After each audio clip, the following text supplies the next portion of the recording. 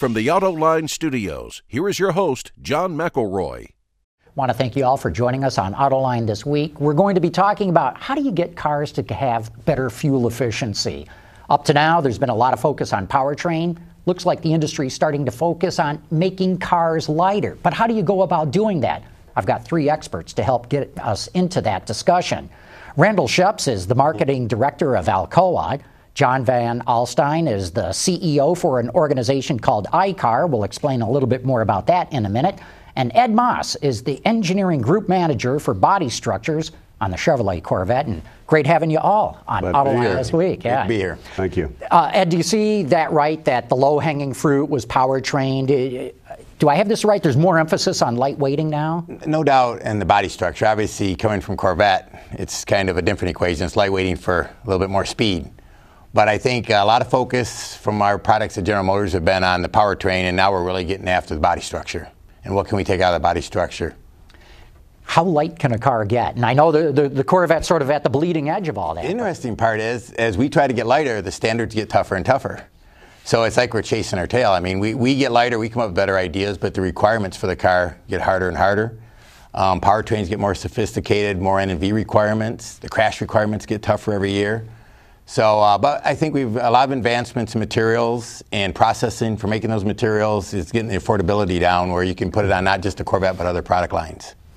Randall, as we see this push to improve fuel economy, and as you know, from 2015 to 2020, the standards really ramp up.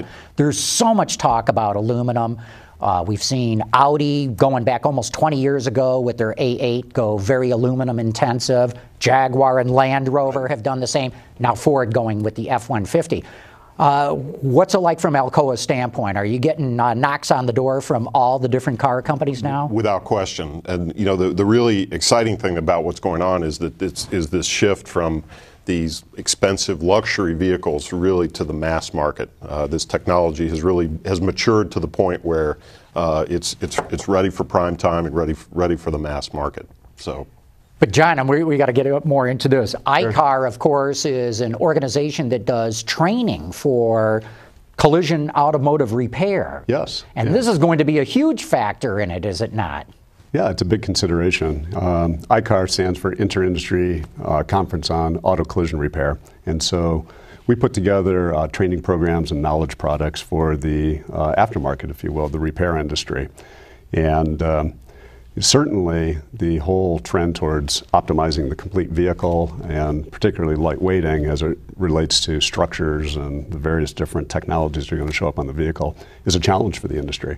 And the trick is not only making it manufacturable so it comes off the production line, but it's also designing the vehicle and putting in the proper design for repair and the cascade of that information to the repair industry. And so that's the role that we play, working with the automotive industry, the insurers, and the repairers. Ed, Corvette, of course, has had a lot of aluminum and other materials that we can get into as well. I got to believe this is a consideration. You know, how do you get these things fixed? I mean, when you set out to design them and introduce new materials, you got to be factoring that in. And I was talking to John before he came on set here, and you know, we have our service guy right there from the beginning. Because I'm the engineer trying to design the lightest weight car, and we may have to penalize a little bit to be more serviceable. As you know, on the Corvette, we broke the frame rail for mass reduction into 5 segments away from 1, but it also helped serviceability. I mean, the serviceability guy was there cheering us on because now we have a front clip, a rear clip, and we have a center portion for the suspension. So they're in there with us from the beginning. And as you get into aluminum, it's just a whole other area that we don't have the expertise in the past. So we rely on people like John to tell us what we can do and what we can't do in the field. I've never heard of a serviceability guy looking over the design engineer's shoulder as that engineer designs. Is that unique to Corvette, or is that common? No, it's very common. And I joke that, you know, I was telling him ahead of him that I don't even know he's in the room sometimes. But if I misstep, he's there going, we're not ready to do that yet. You know, we got to be able to service the car, and it's got to be affordable. So no, it's common practice that the service engineers are right there from the beginning, and it's a very unique set. I mean, they really have an eye on how can we service this and make it affordable for the customer in the field. Yeah. Randall, do you see that same thing? Well, I think, you know, one thing a lot of people don't recognize or understand is that 35% of the car hoods are aluminum today. So you really got there is a lot of aluminum servicing going on today already in the industry, but certainly with the launch of the F-150, that depth of knowledge, there'll have to be a much greater depth of knowledge in the service bay and how to process aluminum. You know, in the case of Corvette here, you know, to what Ed was just saying, we were GM's partner to make sure that welding training got out to the industry. So we got involved pretty early on with GM on the rollout of like the C6, for example, and the ZR1 aluminum to be GM's partner to get that training out there. So there is a level of engagement up front. Not all the OEMs react the same way there. I would say Ford's a really good example, you know, with the... Well, you just announced a program, didn't you, to partner with Ford on training for their people? So Ford was really proactive, you know, looking at the F-150 and put a lot of effort into repairability of that vehicle. And not just training, but also the tools and equipment required, and as well as the information required, the repair procedures for those vehicles. In our case, we've been working with Ford for a couple of years already on the preparation for the launch of that vehicle. So they were very proactive, and we have a couple training programs that are very specific to how to repair that vehicle and how to deal with aluminum welding that will be helping them get across the industry. But I think there's a misconception that aluminum is difficult to repair, or difficult to work with, and I think that what the work that I-CAR is doing, I think will convince the service industry. It's just a little different. It's not difficult. You need, you know, perhaps a little training, some special equipment, but it really is not a moon launch. There's one point on that. As you get into, we try to make the cars more and more efficient. We just don't do the mechanical attachments like the spot welding and MIG welding. We're now getting into the adhesives. And that becomes a whole other equation in the service and building the car, but really in the service industry, and be able to weld around the adhesive. And so we have the adhesive and the mechanical, either the MIG or the spot weld, working in concert with each other. And I see that as a whole other challenge for the service industry. Cars are they're getting tougher to repair across the board, whether they're aluminum cars or steel cars, or what they're made out of. We put the adhesive in steel also. Right. But, you know, it's not just aluminum. There's a whole complexity of different materials that are coming together. You know, not unlike you talked about the joining technologies. You know, there's been a lot of discussion about aluminum, but, you know, there hasn't been a lot of discussion about high-strength steels, right? And, you know, high-strength steel is a different animal than the mild steel that the world's been used to for many, many years. And so it's really, really critical that, you know, from my perspective, when the vehicle's getting repaired, that the technician knows exactly what they're dealing with, that they have the up-to-date information, that information's cascaded from the OEMs, and that the training is available to go along with that so they know how to do it. So. Ed, you mentioned structural adhesives, which are great when you're trying to put aluminum and plastic and steel and carbon fiber, all these things together. What's the long-term durability? I mean, this is sort of new. It's not brand new, but it's being used far more extensively in the structure than ever before. Yeah, and certainly not being an adhesive expert, but I can say on Corvette, C5, C6, and C7, we have relied on adhesive from the beginning. The hard part, you're getting more and more advanced adhesives, crash-toughened adhesives. It's becoming more of a primary load-carrying member. You know, the adhesive is great if you service it right, you engineer it correctly. It's here to stay. It's just you're more efficient because you completely attach your metal together as opposed to like spot weld. So it's really augments, and you have an opportunity to make the car more efficient. Certainly if you use the adhesive, but like I said, it's more difficult to manage in the plant, in the service industry, et cetera. Yeah, GM, in my opinion, is probably the most aggressive at using structural adhesives. I was just stunned to learn very recently that Honda doesn't use it at all. So it's amazing to see, you know, the gap from, you know, GM, if I'm right, probably using it more than anybody else, and Honda not even touching it. Yeah, and I don't, you know, I can't tell you I would know what they do, but when you are using adhesives, you have another layer. You have to work with surface treatments also. You have to understand what is the coating on your aluminum. There's various coatings we demand for certain characteristics of adhesive or for welding, oxidation with welding. I mean, this, you know, and steel has, you know, PHS steel is a good example. You have the same problems with the connectivity, and as we get more advanced materials, the connections have to be more advanced. And we actually, in Alcoa, we developed a surface treatment for aluminum that actually makes these adhesive bonds perform better Is that the 951 that I've been 951, reading about? That's right. Titanium, zirconium. Right. It makes them more durable. It makes adhesive bonds more durable. So it allows the car companies to design with more confidence around adhesives, with adhesives. But it almost sounds like, I mean, if I'm a car owner, I'm thinking, if I get in an accident, it's going to cost me a fortune to get my car fixed. Is that the case, John?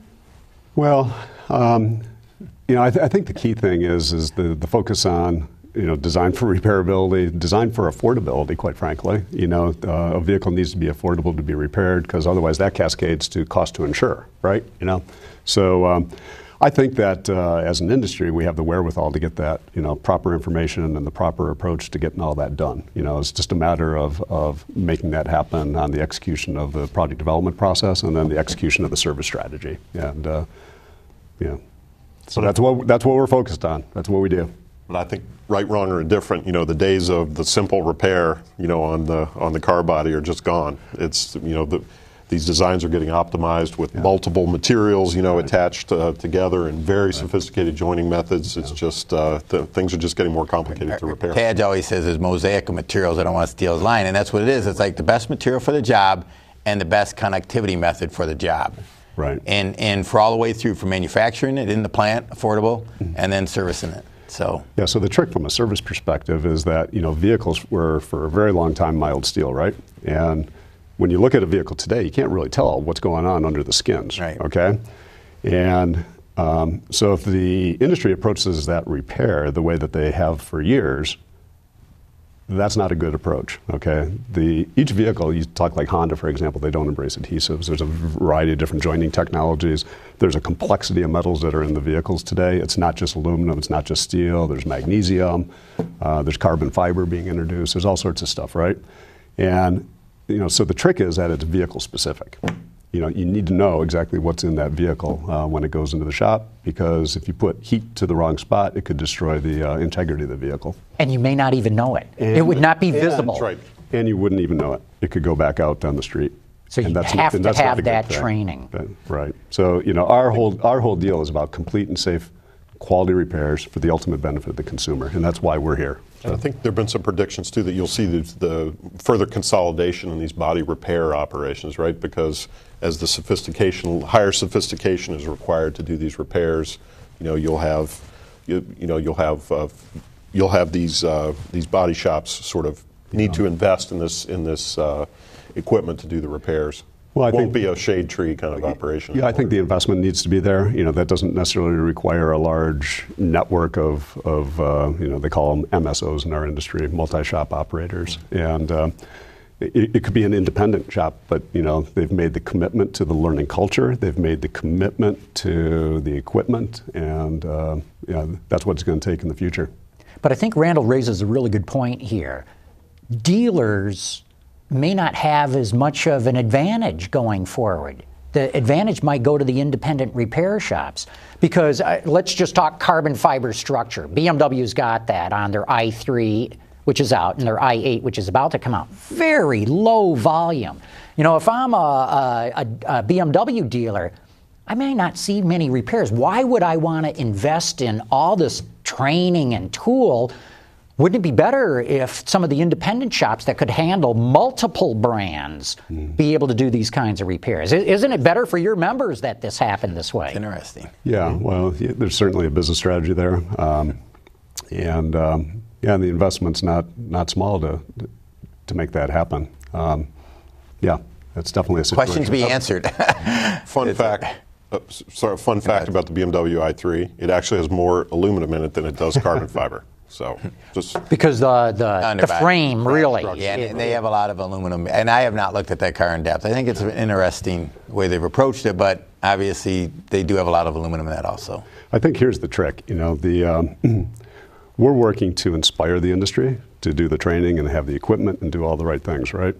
But we're not the only source of inspiration for the industry.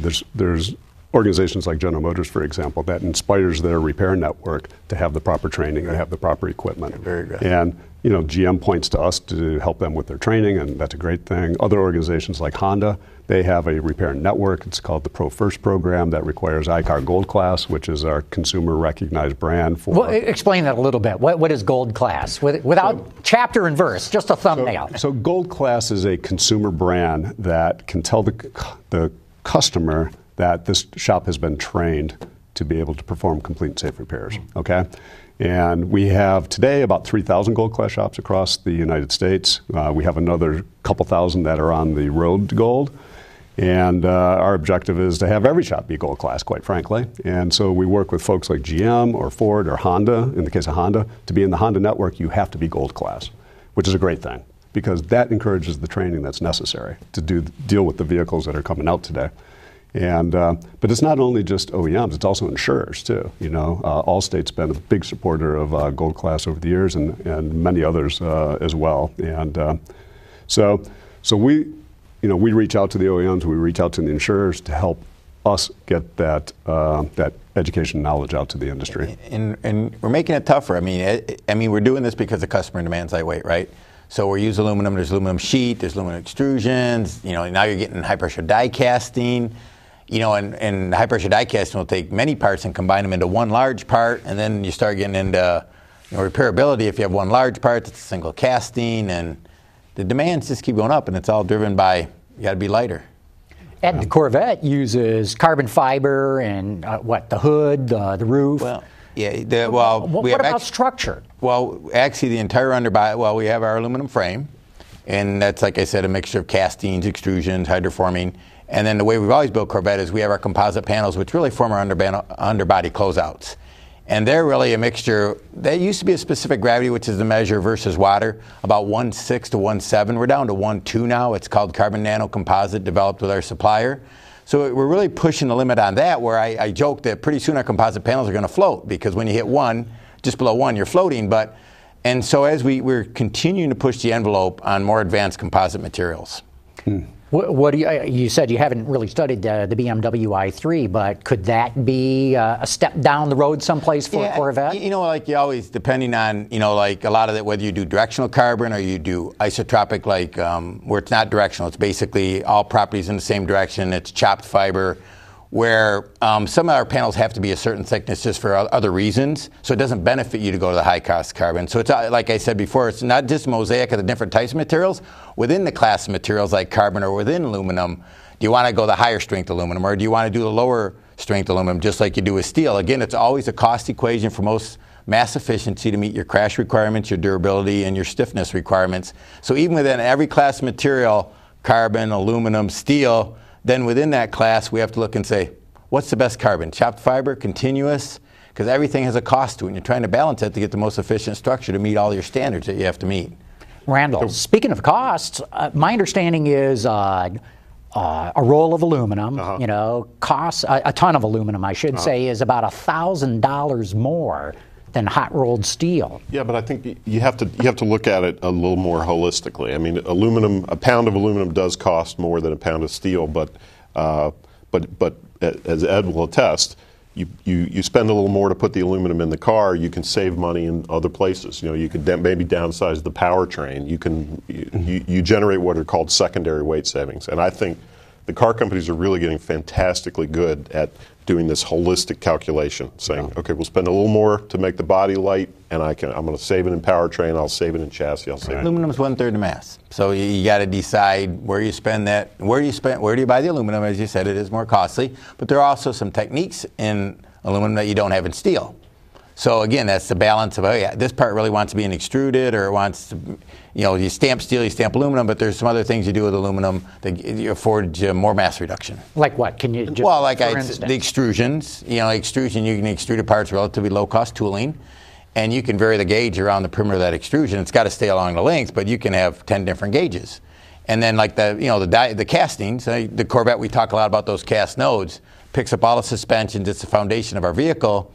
And it's a tube, but yet it picks up our suspension points, it picks up our control arm attachments, and they're all in one casting. So there's no additional brackets. So you try to do those studies, and it's less attachments. So again, it's that balance of, okay, less attachments, but it's a single part. It's going to cost more, but it took, maybe took the place of 5 or 6 parts. So less attachments means less labor cost in the assembly plant, exactly. and you can offset it that way. Or at the subassembly level as it comes into the plant. Exactly. And, correct me if I'm wrong, but I think the car makers get better with every generation. You get a little better at how to use aluminum in the most efficient way and bring the cost down a little bit. Current generation Corvette compared to prior generation. So there's a learning curve where the industry will get better and better. And Corvette's unique. I mean, when we talk aluminum, Corvette's more of a frame structure with our bond-on composite. That's always been a successful equation for us. But mainly what Audi has done, they have some high-pressure die casting, or what Land Rover does, are almost exclusively stampings. They have some castings.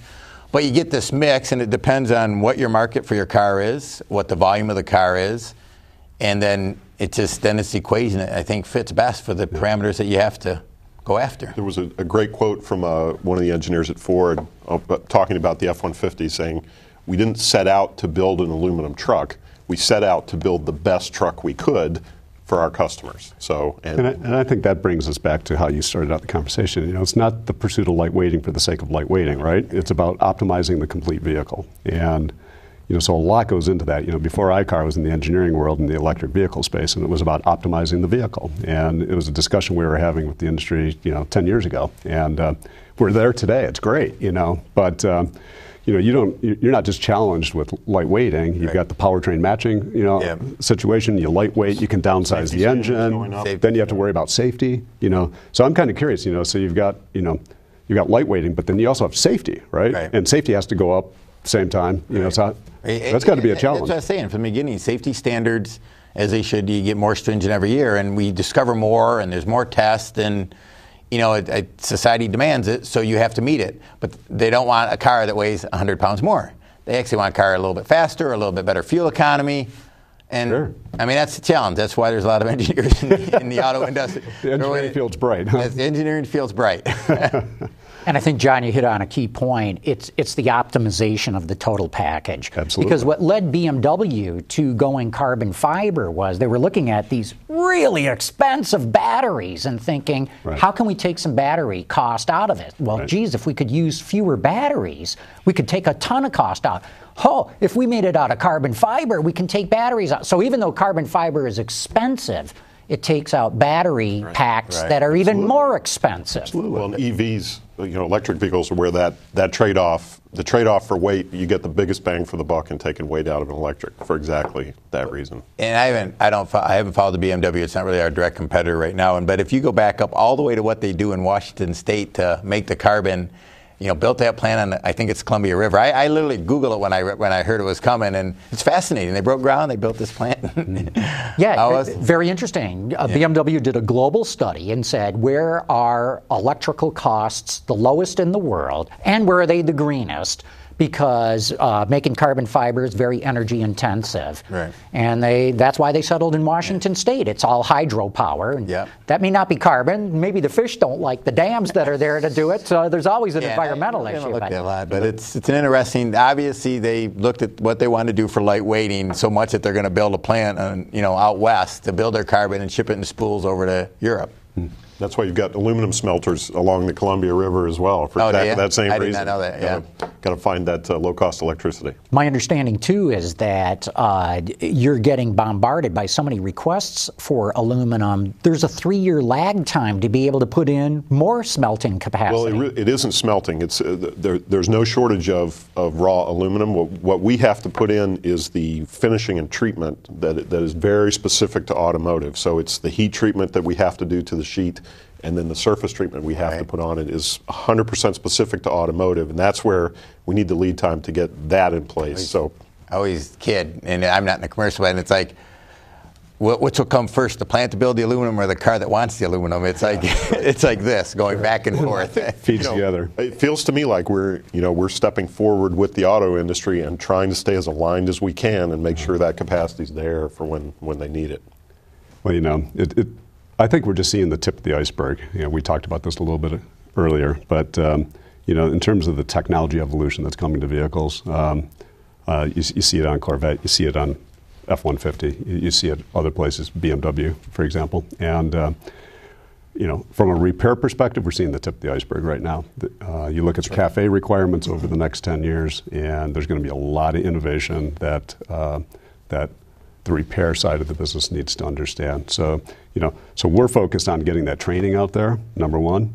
Number two, we're focused on getting the knowledge out there, so working with OEMs interactively, our technical teams and the OEMs, service engineering teams, to make sure repair procedures are out there that properly document how to repair the vehicles. And then number three is getting involved, more up front to help influence design for repair. And it's not just design for repair, but it's also related to parts. If you look at the cost to repair a vehicle, parts need to be recyclable, because as you look down the stream, you have to be able to, not everybody's going to be able to afford to repair a vehicle, and the insurance rates for vehicles get pretty expensive. So recycling is a big deal. So you also have to be designing for recycling as well, right? How do you disassemble a vehicle so that it can actually be utilized post recycling? Yeah. John, I think you've hit on a critical point. This lightweighting is being primarily driven for the mass market to improve fuel economy. I know for Corvette it's about performance as well. And fuel economy, we're very good in fuel economy. But fuel economy too, and you are very good on that on Corvette.